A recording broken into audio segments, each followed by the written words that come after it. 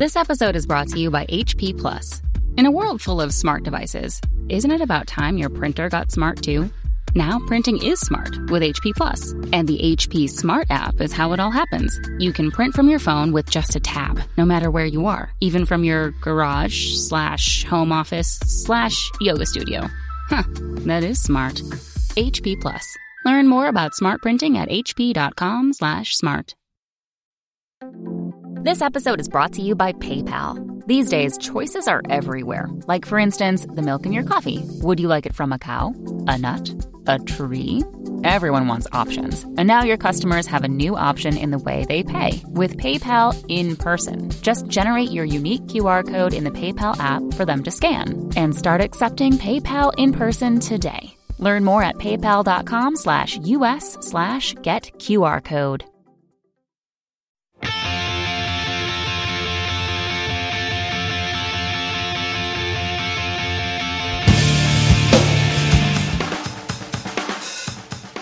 Welcome to episode 108 of the Washed Up Emo podcast. I'm Tom Mullen from washedupemo.com. Today, we welcome Ian Metzger from Deer in the Headlights and The Gentle Hits. The Gentle Hits had an album come out late last year, and Deer in the Headlights put out a couple records on Equal Vision in the mid-2000s that were sorely overlooked by many.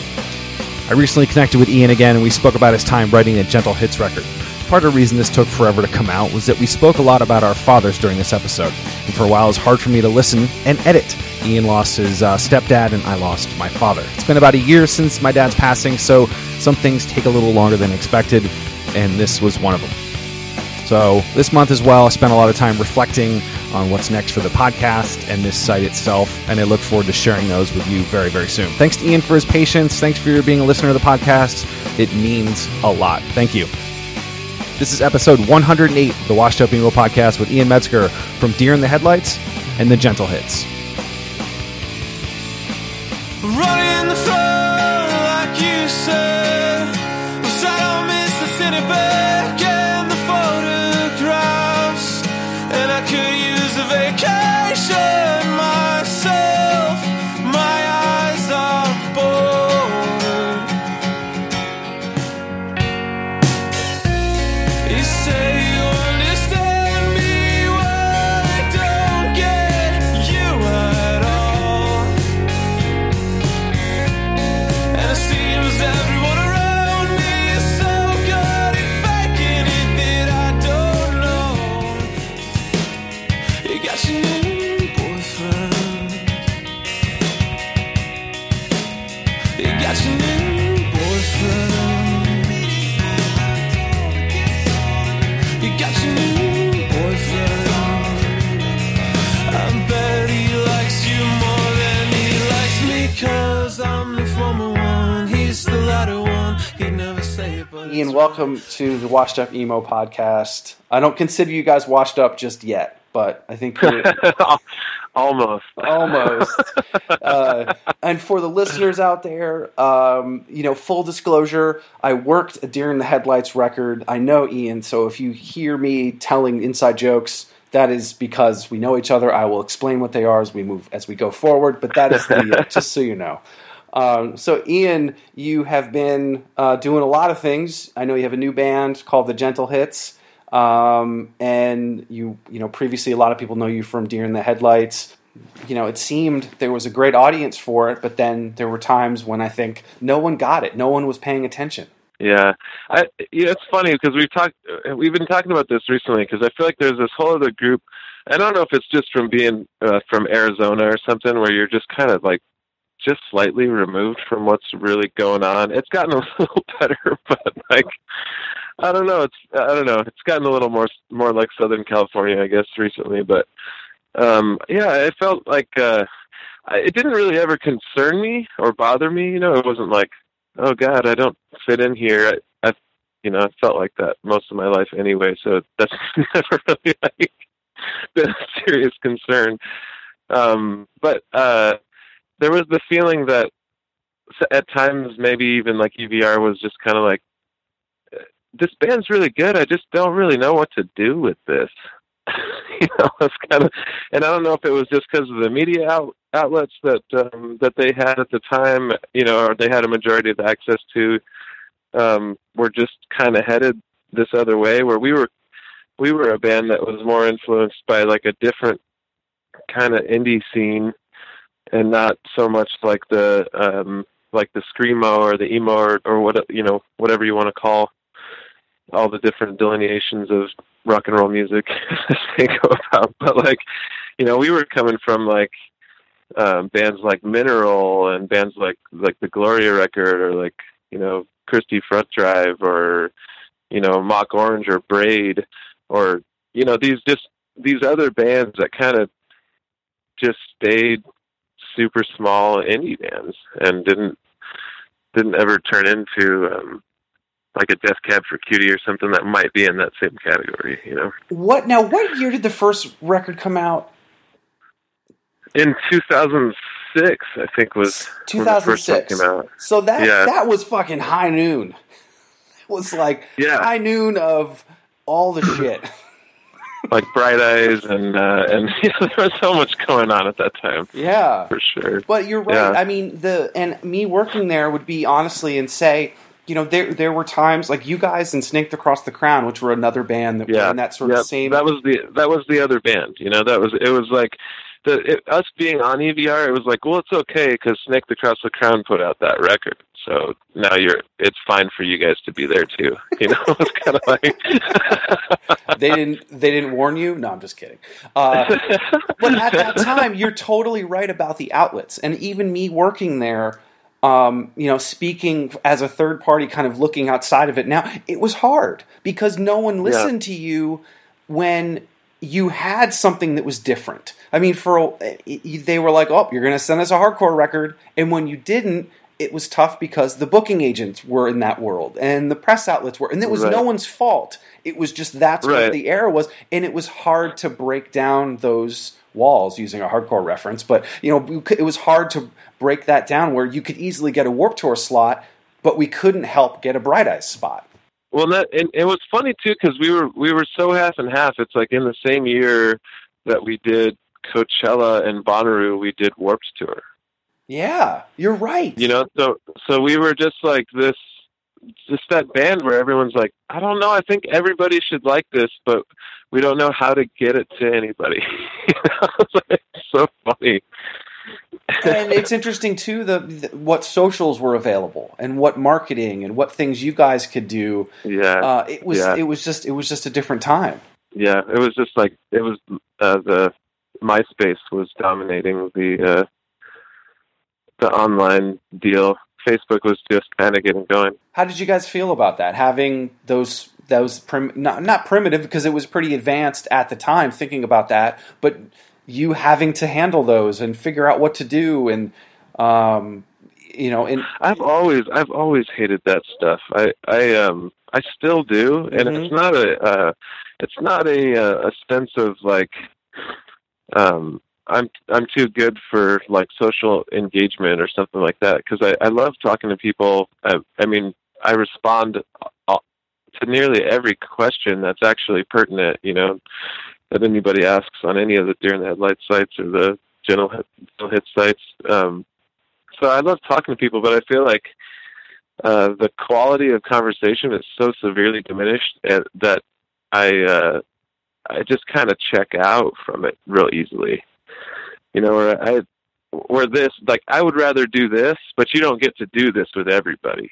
You know, where it's like, I'd rather sit and talk to you about life and what's going on and what's happening for an hour rather than be like, hi, Tom, how are you? Oh, you have kids? Cool. Talk soon. Bye. You know what I mean? That drives me insane because it's like there's so much more to a person, you know, there's so much more to a human being that's far more enjoyable than that. But then you get this little twinge of like, but we did have a social interaction, but why do I feel empty, you know? Yeah. You know? No, it feels like it's almost like if I came to Phoenix and we hung out for a weekend, we would have so much more than if we were digital pen pals. I don't know. It just feel like it would. I love that personal part about it, and I think you mentioning those bands earlier, those bands met through physical things. And yes, meeting digitally, I've met so many fucking bands. I've met my heroes because of email and Twitter. Yeah. But but back then, and I think you guys having that same sentiment, that personal connection to me is what had that scene really tight and had people connected in a different way. I kind of sometimes wonder where I even fall socially, 'cause I don't know how, I think we're roughly the same age. I'm 35. I don't know where you're at. But 38. 38. So, for you and I, it was like internet came out when I was 15. You were 18. And so we're this generation that's like, it was all old school, like dial-up phone and everything for half of our life. Mm-hmm. And then now we're at this point where the other half of our life has been this super high technology, hyper connection thing. So for me, it's kind of, I've always felt like I'm stuck somewhere in between it, always, where it's just like, I really would just rather call you on the phone and talk, but like, I guess we could do the text thing if you want. I just don't feel like it's real connection, So I like the convenience of it. I like the ability to just be like, hey, where are you at? Cool, coming to meet you now. And, I remember, being a kid and you go to your friend's house and they're just not there and you don't know why. And then you call and you get a busy signal. But remember the patience? Yeah. I've told this story 100 times on the podcast. People can roll their eyes. But remember you would meet me at the mall. What time? 2. Right. And everybody fucking got there. Right. No fucking 17 text messages between everybody. Oh, I'm in the left lot. I'll see you at I'll see you at the Orange Julius. No, you fucking got there. No, because it's like you couldn't because if you screw it up, you're lost. Yeah, you're lost. You know what I mean? And you're alone. You didn't go see the movie then. You didn't go. It's not like you could say, "Get me a ticket. I'm lost." It's we don't know where Ian is, so we're gonna go into the movie anyway. And you missed Star Trek. Right. Yeah, so I mean, I think with those technologies came on, like it was cool. It was cool to see an immediate interaction from people that enjoyed the music. Where you could play a show and that person that maybe didn't get the chance to come talk to you or didn't, feel like they deserve to come talk to you or whatever trip people are on, could hit you up and be like, hey, that was really, one of the best shows I've ever seen. Thanks. And you'd actually get that message that day, which was crazy because never before had you had that, option. But then, it's weird. You gotta kind of take it all with a grain of salt too. It's because it's like, people can kind of kill you with compliments too. And it's not, and then it's this. I always feel like it's that taste. It's not the Taste Chaos. It's the Absolute Punk message board that sort of, as soon as news went up, not the message board, but the comment section. Excuse me. So if any news goes up, 80% is going to be that fucking band sucks. 20% is that band is cool, and then you don't even see the people that never said anything, but all you look at is the negative. Yeah, I mean that's kind of. But that's just human nature, right? It's like we could have a great interview this whole time, and then at the end I could be like, yeah, that was real fun, man. Next time I wish you were a little more organized. And you'd be like, what the fuck? Like, oh man, I thought it was going really well. Oh shoot. Like, I guess he had a bad time, even if I told you the whole time I was having a great time, you would just hear that, at the end. So I think that like that kind of stuff does come through, where people, luckily, I mean, the Gentle Hits record, everything has been so overwhelmingly positive online about it that I'm just kind of like, all right, cool. I'm not, no one's seriously bummed. But I was laughing about this the other day because I was listening through a bunch of Otis Redding songs, and I got to like, I've been loving you too long, right? So it's like greatest Otis Redding song. It'll be like 30,000 plays in the last month, 40, like 45 thumbs up, 2 thumbs down, and you're like, who did that? Who the hell, who thumbs down to Otis Redding? Like, what? You don't give a shit about the thumb up, It's like, oh man, 2 people didn't like this. That's all you look at. Yeah, why is that? Mm-hmm. God, I don't know. We're obsessed with. People are just obsessed with being discontent. I think I don't know. I was talking to my buddy Garrison at work the other night about it, and it was just kind of like, well, none of the world would even be discovered if people were super content with where they are. You know, it's like, wow, look at this backyard. Isn't it great? Yeah, it's the only thing I ever need, you know, and then the whole world could be there, but you wouldn't really care, you know, but it's like that discontent and that dissatisfaction with wherever you are always, that kind of propels you at the same time to be more and do more and see more and become something different or better. You know, I don't know. It's weird. I rest my case. Yeah, no, but I think I think it plays back to you guys in a band, and I didn't mean to start it negative with saying like what everything went wrong or you're at the wrong label. I don't think you were at the wrong label. Everybody loved you. It was the time that you guys put out that record.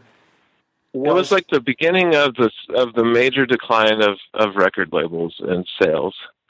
You know, this new economy like was developing, whereas people could just steal it really easily, and it you know, it was dramatically affecting the labels, dramatically affecting how many bands they could even sign or bring on or try to get out to people. You know, and I feel like it was kind of this culmination of like, you know, we're stuck in this weird scene. We're on this weird label. Like the record label's going down. You know, there appears to be, you know, yeah, it's kind of just a strange spot, I guess. I guess history. What's interesting too is that first record. I mean, I've played it at the DJ night. I've had people mention it to me as, you know, I loved that record.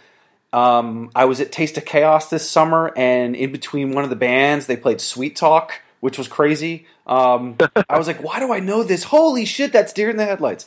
But I think that record and your band sort of survived it a little bit. Did you feel any of that? Did you feel anybody, as the band had broken up, did you feel people mentioning or bringing it up recently? I think, yeah, I think, you know, like even still today, like I was looking at it the other day, it was like the Deer in the Headlights, like Spotify still gets like 60 or 70,000 plays a month. Wow. You know, so it's like there's this whole like group of people out there that are still just listening to it all the time. That have never probably seen you. No, probably never seen us play, probably never.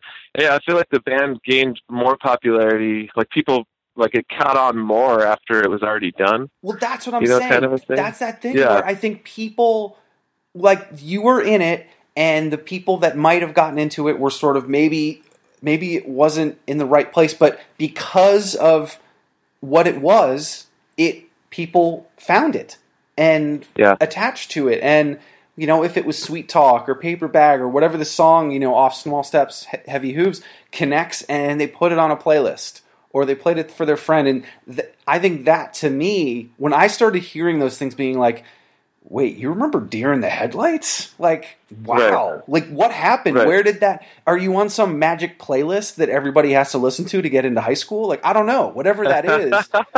You know, people are finding it, and you said you were on Spotify, but has anything else happened where you feel like, oh my God, I think people heard our band? Or heard... I'm not saying no one did, but you're telling me there's that many plays on Spotify. That's crazy. Well, I mean, I've seen other stuff too that, you know, kind of baffles me. So I honestly don't know the actual like reach of my music at all. I have no concept of it. You know, I saw on Pirate Bay, like on one Mini Nova site, I saw Small Steps had been downloaded like 200,000 times. Wow. You know, and it was just one Mini Nova torrent. You know, but it was like that. So I'm looking at it, I'm like, so at least 200,000 people stole it, you know, and another 30,000 people bought it. You know, I'm getting 70,000 plays a month, but I'm not seeing anything from any of it. It's not like I'm getting like a check or something. It's like BMI will send me a check for like $250 like every 6 months, you know? Yeah. So it's not really like there's no energy coming back where it's like, yeah, so many people are into this band and supporting it or any of that, you know. It's kind of just like, I really don't know. I don't know where it's at. But I can't really be focused on that at all. I just want to keep putting out music and eventually, if it becomes clear that people know about it, then cool. But it seems like a lot of people do. I just have no idea. I have no grasp. Well, I guess what I'm saying. I think what's really cool is that we are in this world where it isn't us when we're 18 without the internet, and maybe these records would have been dusty on a shelf and they're in the CD bin for 99 cents. Well, guess what? They're not. They're everywhere. They're on YouTube, they're on Spotify, so a kid can find it, and then in turn find you plus the gentle hits. That's actually kind of an interesting thing, that you were sort of doing the work back then, and it wasn't for naught.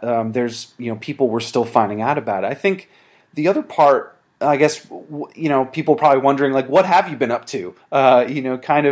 We lost touch. Usually a lot of these bands, keep in touch with and chat with. We had lost touch. So what happened? You guys obviously had broken up. What sort of had happened since? Someone went back to school, I believe. Like, what was sort of the? Yeah, everyone kind of just split and went our separate ways. I mean, we decided to call the band off. PJ really wanted to just start making other music and doing different style of music altogether.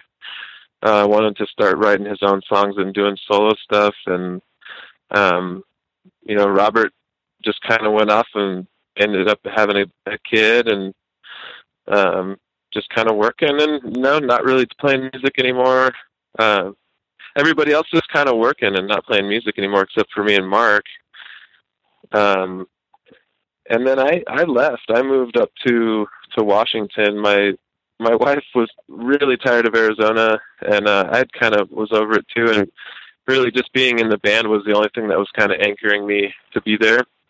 And so we took this crazy risk, essentially, and we had $5,000 and just drove up to Washington to just start over.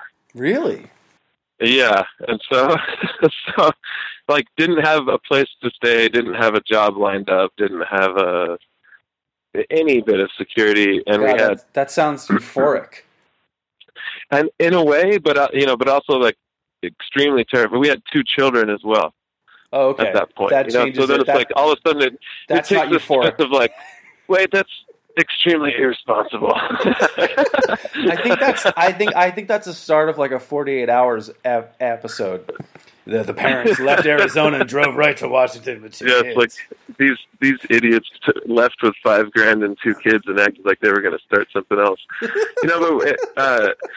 it was crazy because like my daughter learned. We basically camped up the coast for a month on the way up there, and that was amazing. So it's like my daughter, like my 6-year-old now, she like learned to walk in the redwood forest.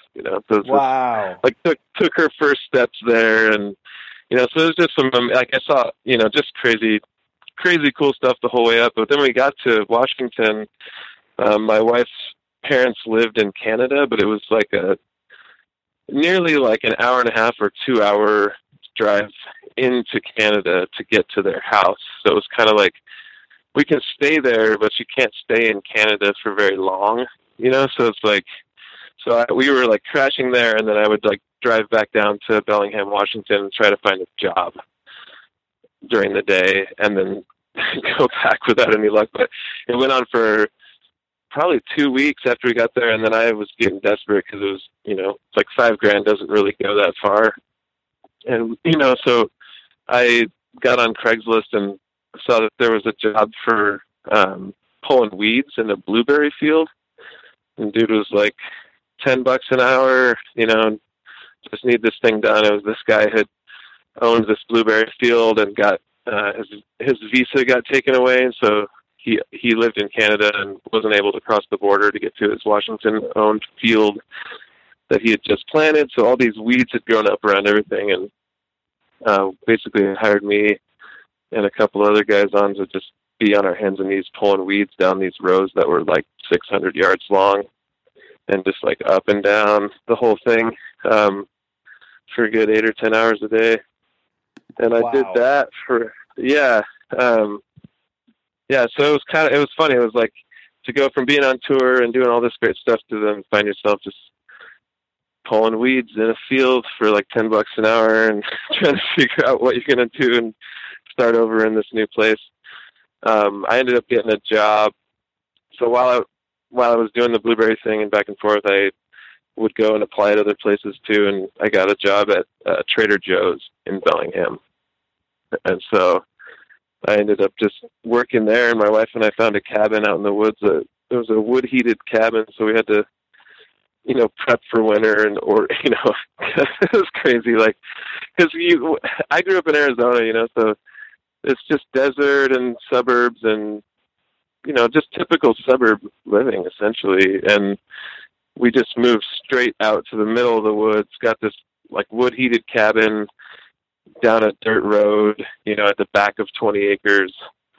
And there was nothing behind us, just national forest, and like a creek ran through the backyard, and it was completely removed from society. Essentially, you could see the whole galaxy at night, in the sky, and an incredible place. But it was intense to kind of transport yourself back to the 1800s all of a sudden, as far as your living experience goes. I guess luckily we had plumbing and all that kind of stuff, but I didn't have a cell phone. I didn't have phone service at all when I was at the house. I would get it like halfway into town.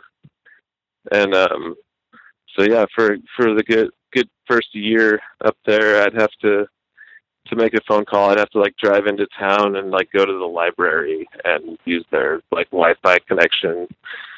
And yeah, so that's probably why we were in touch. That's right. Yeah, it wasn't even possible to talk to me for about a year. Well, I mean, it's you kind of telling that sort of you're, making those sacrifices, and you're as a family, you've got other people that you're relying on, or that are relying on you, and it just fascinating for me to be like, my last memory of you is on stage, playing at like Warped Tour, and then to have another visual of you picking weeds. Right. Again, it's like there's those. It's family first, right? I mean, that you had to. Yeah, I mean, you do what you got. You just do whatever you have to do at a certain point. I don't think. I mean, especially with the way it seems the economy is going and the massive disparity between wealth is ridiculous. But when you've got a family, you don't have time to worry about all of the politics and all of the nonsense that is going on with that. You just have to try to work for whatever you can and make it happen if it's not happening, So yeah, a lot of stuff goes out the window when like that extreme intense responsibility to another person takes over, So after a year, were you still living in the cabin? Were you still at Trader Joe's? Did you get assistant manager? Like that, I mean, that's serious. Yeah. Like, did you start moving up? Like, I didn't mean that as a joke. Like, did you like move up? No. Yeah, so it took a real bad turn. Like, we had this amazing experience, and basically we had gone up there to kind of transform ourselves as people and kind of start over without having any sort of references. And it's amazing when you go to a new place and nobody knows you at all, because you're not even changed to any perception of you in any way. It's like there aren't people that used to know you when you were 15 and are a little disappointed with how you've turned out, or whatever. So you can start over entirely, and we were having that experience. It was cool. It was kind of like, nobody knew I was in a band. I didn't, living in Arizona, it's like, well, you're in that band that's touring and stuff. Not all these other local bands get that opportunity. And, you'd go to a restaurant and be like, hey, are you in Deer in the Headlights or whatever, and you're having that experience, to go from like, nobody knows you or cares at all about what you do or what you're into. And it was kind of refreshing in a way, because you really could just be you again. Like, it's almost like you were 8 years old again or something, and it didn't really matter what your personality was or what you're just kind of trying to live your life. And, then we were there for 2 years, and we actually had our third, I've got 3 girls, so we had our third daughter at the cabin. We had her in the tub at the cabin. Are you still there? Oh, I'm here. I'm just enjoying this. Good. Yeah, so we had, that's like dead silent on the other line. Mesmerized, Ian. I'm mesmerized. So we had our third daughter out there, but then shortly after that, I called my mom on her birthday, actually, and just extremely weird phone call that was just like, "Hey, Mom, just calling to wish you a happy birthday," and she's like, "Yeah, that's nice, hon. I'm gonna call you back, okay?" And I was just like, "Oh, all right," and then she just hung up, and it just you kind of get that sinking feeling, where that just something's up, something's weird, and she called me back and was just like, "Yeah, my stepdad who raised me, his name is Jeff. She's like, he passed out at work, and I don't know, he was giving a speech and fell down at work, and now we're at the hospital and they're running tests, and so they ran a couple tests, and a guy came in and was just like, you know he has cancer, right? In addition to this infection you have on your leg." And he's just like, "No, I didn't," And it was just weird. It was a weird, abrupt interaction. There was kind of this young medical student that I don't know if he was just trying to make an impression or just trying to look smart in front of the other doctors, but he just kind of blurted it out without any discretion. So he's looking at these charts in the room, and my mom's sitting there, and she's telling me the story, and they're kind of waiting to hear from the real doctor, and he looks at the charts and goes, "Oh, you have cancer." Oh, God. And and turns around to my mom, and my mom just flipped out on the dude and was like, "Get this guy the hell out of here. I want to see the real doctor now. I don't even know who the, expletive this person is." And, so boots the guy out, and then basically they're just like, "Yeah, I'm really sorry you had to hear it that way, but you have liver and pancreatic cancer." And it was already like stage 3 or 4 at that point. And so pretty much I at that moment I made plans to come down and visit because he was going to be in the hospital for the next 2 weeks. Where was that? In Arizona. So back to Arizona, yeah. Yeah, so I took a flight back from Washington to Arizona and came down to try to help my mom with, I don't know if you've ever had someone super close to you be in the hospital, but where it's like you're trying to run to their house and take care of their pets and get food for everybody at the hospital, and it just turns into this big to do. Yeah, 3 months ago I lost my dad, and so I'm sorry, man. And so, but the same thing you said, where you get there and you sort of just get into work mode. And you're like, all right, well, mom needs this, the dog needs to do this, the other family members need this, I need to do. You start you get into the work mode of trying to help. I mean, it's that same, basically what we were saying earlier. You just start doing what you need to do to make everything okay, So it was like, so I started doing that process on my end too. It was like, all right, I'm going to go out and visit. I came out, I saw him, and the doctors were still kind of giving us this run around like, well, it could be 5 years, he might have 5 years left. It could be 10. We don't really know. We don't know what to tell you. And the reality was we had 2 months. Wow. So from the time that he got diagnosed to the time he passed, 2 months. And within that time period, I had basically just wrapped Washington all up entirely, got myself transferred down from Trader Joe's to a store in Tempe, Arizona, found a place to live in Arizona, and just uprooted the family again and drove 1,900 miles straight back down. And so we moved back down after 2 years, and then I got back down, and 4 days later, my dad passed. So that was kind of the start of that was the first 4 years essentially of Deer in the Headlights being over. Was we had a couple years just kind of hanging in Arizona, feeling tired of it, and then we took off and went up there for 2 years. And then my dad passed, and we were kind of forced to come back down. And so at that point, I had just decided, well, I'm back here, and I don't really know what else to do. I mean, it's probably real raw for you right now, just that your dad passed only 3 months ago, and it was from cancer too. Right? Yeah. I mean, that's like 80% of everyone's experience, it seems like.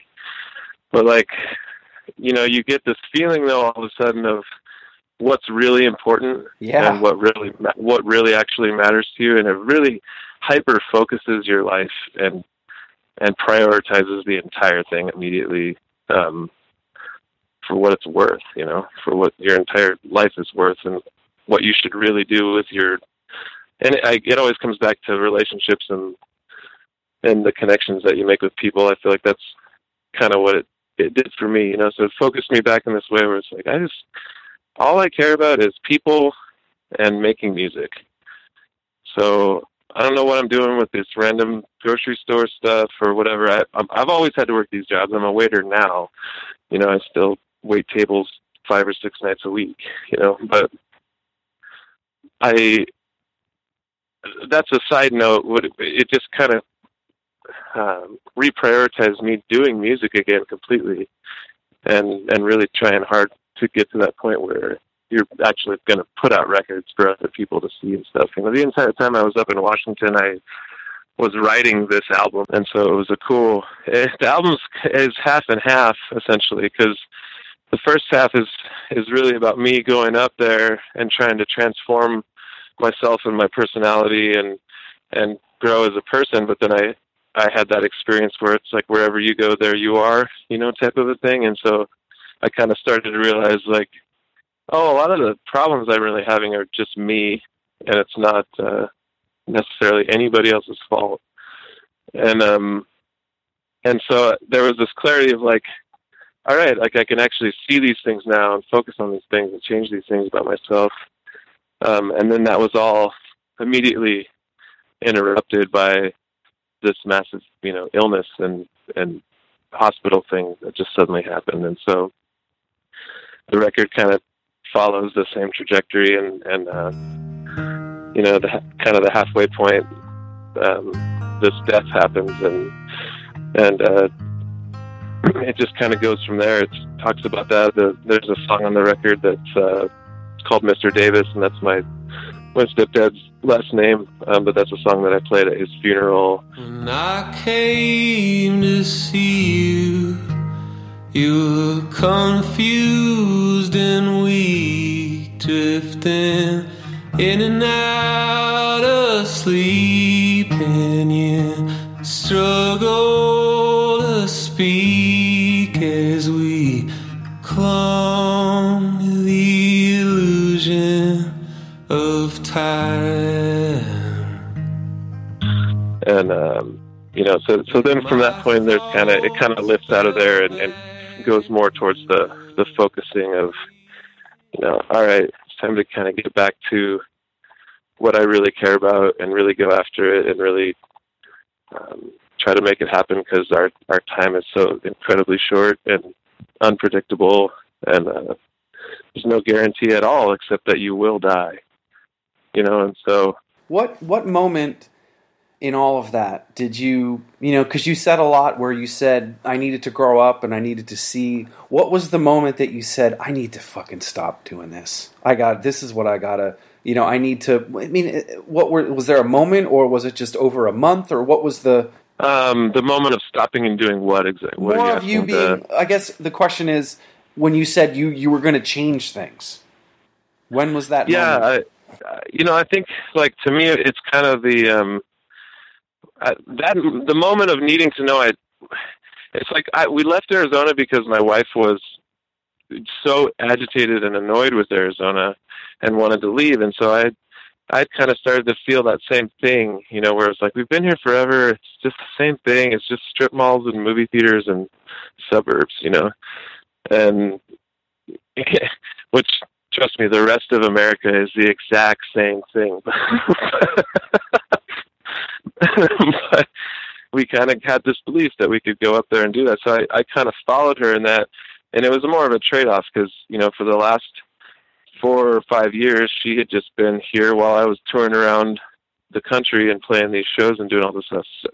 So I felt like, well, now I'm not doing that, and she wants to do this other thing, so I should honor that and let her have her time period of doing this thing that she wants to try, So when we got up there, it was kind of that feeling of like, yeah, like, screw Arizona, like, let's get out of there. And then I got there and it was so quiet, dude, in the woods that the chatter of your mind sounded blaringly loud. You know, where it's like you could walk out into the woods and it would be dead silent, and your mind is just like, I don't know why that guy said that to me at the gas station. That was super annoying. The guy was a dick. Man, if I go back down there again and he says that shit again, I'm gonna, and you're running through this bullshit. It's like, look around you. This place is gorgeous. There's beautiful things growing everywhere, and you're pissed about something that happened an hour ago. Some random dude that you don't even know or probably ever see again. And so it's kind of just this wake up call for me that was like, I gotta stop just being this monkey to like the chatter in my mind. I've got to find some way to, because all these thoughts happen, but they're not necessarily true.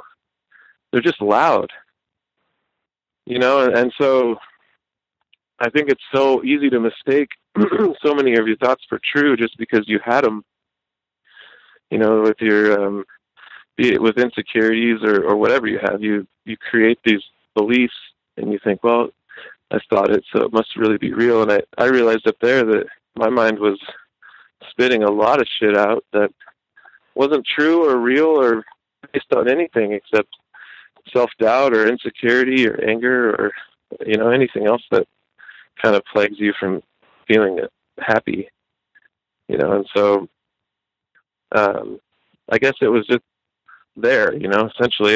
It came up somewhere it wasn't like a rock hit me in the head type of a thing, but it was enough days of silence and just hearing myself blabber on and totally waste the beautiful moment, Mm-hmm. And then for you,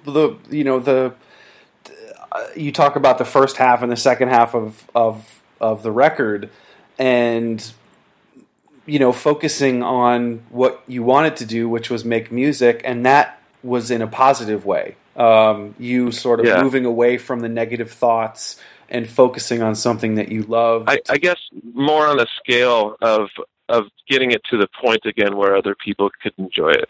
Mm-hmm. Because there's this part of me that's like, if I never have the funding, if I never have the shipping or whatever's necessary to get it out to people, I'll still be making it. It's just that no one will hear it, And so I think, for me, it was more this decision of like, you know what? I do have a talent at this thing. It's probably the only thing that I would consider myself very good at. And it's a waste if I'm not trying to put it out there and trying to have it be what I get to do with my life. Because otherwise I'm just working as a waiter or I'm doing these other tasks. I'm giving my time and my experience over to someone else's idea and what they wanted to start and what they wanted to be, a part of. And then by the time you get home from that, you're so exhausted that it's often hard to work on your own ideas. Right now you just worked who knows how many hours, but luckily you're an amazing dude that's still willing to put on a podcast that you decided you wanted to try and make it happen, Yeah, it was funny. There was a meeting. In that meeting that I was there for 2 hours, I was telling you about earlier, there was a thing where we had to go around the room and tell each other what we did, and then we had to talk about our favorite TV show. And I got to me, and I go, I actually don't really watch TV. I was like, I watch a lot of sports on my iPad, and I listen to podcasts. And It was kind of funny because everybody, and there's nothing wrong against TV or anything, but my mind, and maybe you feel the same way, where if I get done with something, I want to focus on something I want to do. And yes, there's nights where I just want to be, mindless and not do anything. But there's those other nights where you're just like, no, I need to fucking do this. And you're not tired. You're not, and you're so excited about that. And for you having that feeling again, after all of the shit you went through with those 2 records and touring, and I mean, it's those feelings have to flood back. Yeah, it was, and to me, it really just comes back through the songwriting process and really like delving heavily into that again. I often felt like I'm this guy that's always in the front man role, but just kind of never really planned on being a frontman ever, type of a thing. And so the show side of things doesn't make me extremely excited or something. It's weird because it's this love-hate sort of thing.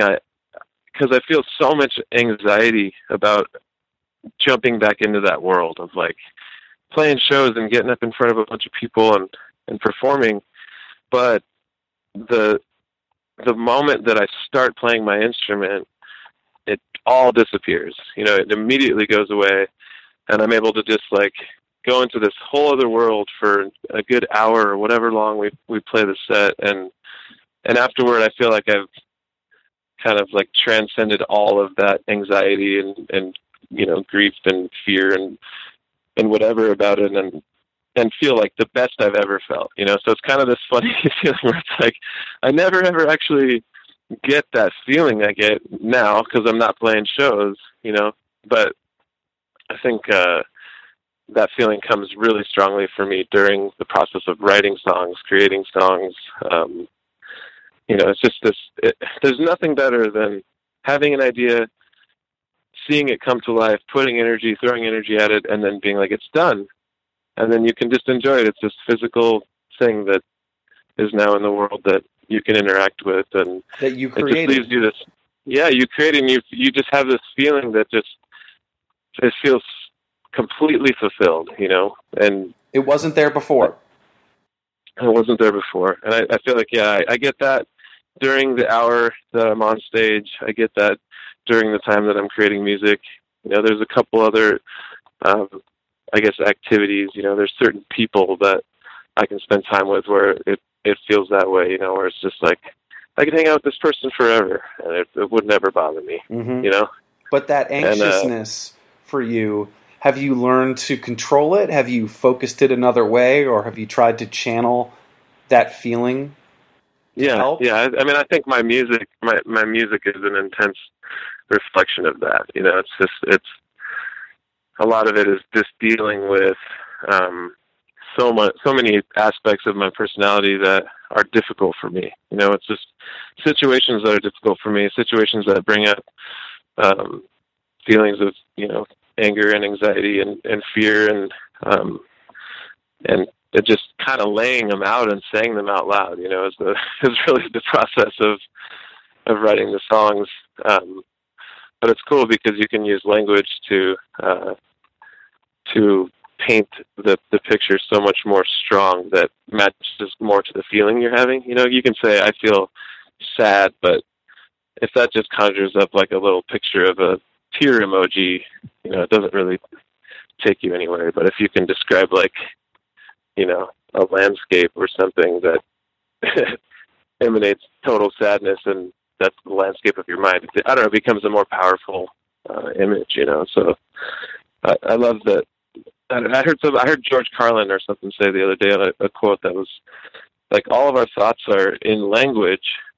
So if your vocabulary is suffering, then your form of being able to express yourself is entirely suffering as well, because you don't even have the words to explain how you're feeling to anybody, And so I think to me that's the best part about music and poetry and learning to kind of delve into the language and what it can do for your mind, because it really, the more words the more metaphors you grasp and understand, the more you're able to get close to what it is you're actually experiencing.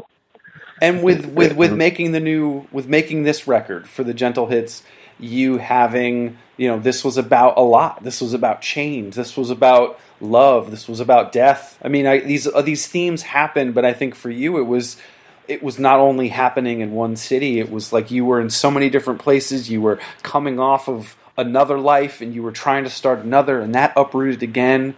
It just seems like, obviously that's a great way to write a record. You've got all these things going on, but it also is cathartic. It helps work through it. You having that song for, I mean, I wrote a eulogy, for my dad, and it was like, I wrote it without any effort. It just came. I had it. I knew what I wanted to say. There was a theme to it. That's how that song came the same way. Right? It just came because it was inside already. Yeah. Yep. Completely.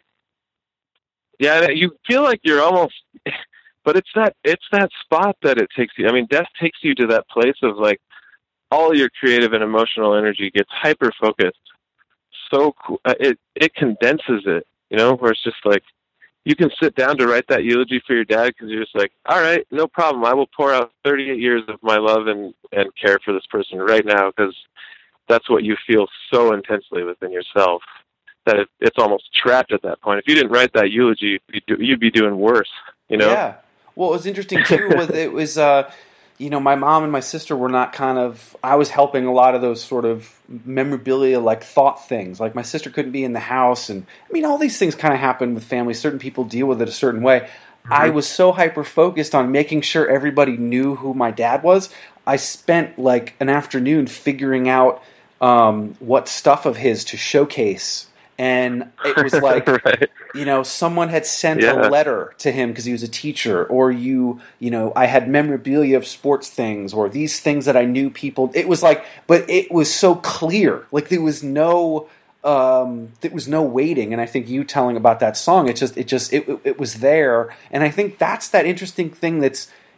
Yes, life is precious, and but you still yell at the guy at line for some reason, and you forget it for a second. But that it's there inside, and it's just like somehow figuring out how to channel that more to remember what's important. And that's the hardest part, right? Because you get hit with it so hard, and it seems so easy when it's raw like that, But then several months go by, routines come back in, and that it slips. It slips back a bit, and it's almost like you kind of have to go back into some other mode of functioning just to get through daily life. I'm not sure how it works. Sometimes I was talking to my wife about this the other night, but sometimes I get really annoyed when I get online and I look at, it's like, top 7 ways to smile where people know you care, or like, top 8 ways to know you're not depressed, or like, there's always just like a top 10 list for every type of feeling or social engagement, that you could improve upon somehow. And sometimes I just kind of wonder if people slip back into these other modes, not because we don't all desperately want to optimize ourselves, but just that it's a part of the mechanism of being alive. You can't. Who do you turn into if you're always experiencing what death brings about? It's not like we're going to be. It's not like we're sad all the time, right? But there's it comes and goes, and you kind of have to suppress it. But then you can also embrace it and think about it and talk about it. If you're at that point where everything is so precious to you, every moment of your life, and you're trying to aim for some sort of level of perfection where it's like, I'm always in tune with every breath I'm having and how important it is. I think that's a crock too. I don't think you can get there. I think that like it's just someone selling you on some other form of optimization of your being. It's like you don't even know what it is to love, right, until you've lost. It's like it all becomes so clear, and there's always this opposite force that allows you a clarity. It's like a Townes Van Zandt. There ain't no dark till something shines. It's like a country line. But like it is that feeling where it's like you can't always stay in the same spot. You can't always be the same thing. And when these events do come up, you do have to engage with them as fully as possible. Have you thought about things a year out, or you didn't? I forgot when you mentioned if when your stepdad had passed away, but have things changed as the years passed, or? Yeah, I mean, it's gotten. At first I just felt really lost. It's kind of like this. My stepdad passing away was the guy that he'd been there since I was 2 years old. So it It was just this feeling of like the person who's shown me how to be a man and how to live in this world and like engage with other people as a dude is gone now. And it's like you kind of don't know even where to begin. It's like, I don't know if I'm ready to take over. Is that, I guess I am, because he did show me all of it, you know? Well, but did you notice, like I've noticed, where there are things and situations where I hear him saying, this is what you do, and this is what you do. And you didn't think of it when you were 16 or 18. But no, it never, at 38, it never hit you. You're there, and you're like, fucking A, he told me that. Yeah, he was right. He was totally right. I thought he was being such a dick. Yeah, he was dead on. Fucking A, he was right. But it wasn't even like it was more of the moments. The thing I hate the most is there are times where I want to be like, hey, I want to tell him about... I can't. Right, that's the worst. But yeah, that, you go to grab for your phone instinctually, and you're just, like, oh, right, I can't. But that you're totally right. Those things happen from when you were 2 through wherever that was like ingrained, and I think that's kind of the cool thing that you're doing with your kids right now. Yeah, unknowingly too. You know, it's just like your style and your personality just completely gets rubbed off on these guys. You know, stepdad's like, right there too. You know? It's interesting. Yeah, I mean, so for me with the record, it just kind of, it was this moment of him passing and then me dealing with that. It didn't get any easier past that. It's like I was still trying to get this band together. I was still trying to get people to play with me, and then realizing like, well, I'm working at a grocery store. I make, $13.65 an hour. How am I going to even afford a record? How am I going to even make this thing happen again? So we got some guys to play with and decided we were going to go down to the studio and check it out. And they quoted us $15,000. We could do this record. So it could take 3 weeks. And I'm like, okay, so I have to take 3 weeks off of work. Not possible. And, come up with $15,000, also not possible. And so we just decided, well, maybe we should just record it ourselves. And so it turned into this, kind of this crazy thing where we all of us had kind of been studying audio engineering and maybe owned a mic or two. I was lucky enough to have a guy loan me a preamp, like an 8-channel preamp that I could, and I bought Pro Tools for myself. And so I was practicing on there and trying to learn recording. I was out in the garage every night for like 2 years after my dad died, trying to figure out recording and basically be like, well, I'm putting this record out, but I have to learn to be an audio engineer now first. And it's already been 4 years since I put any music out.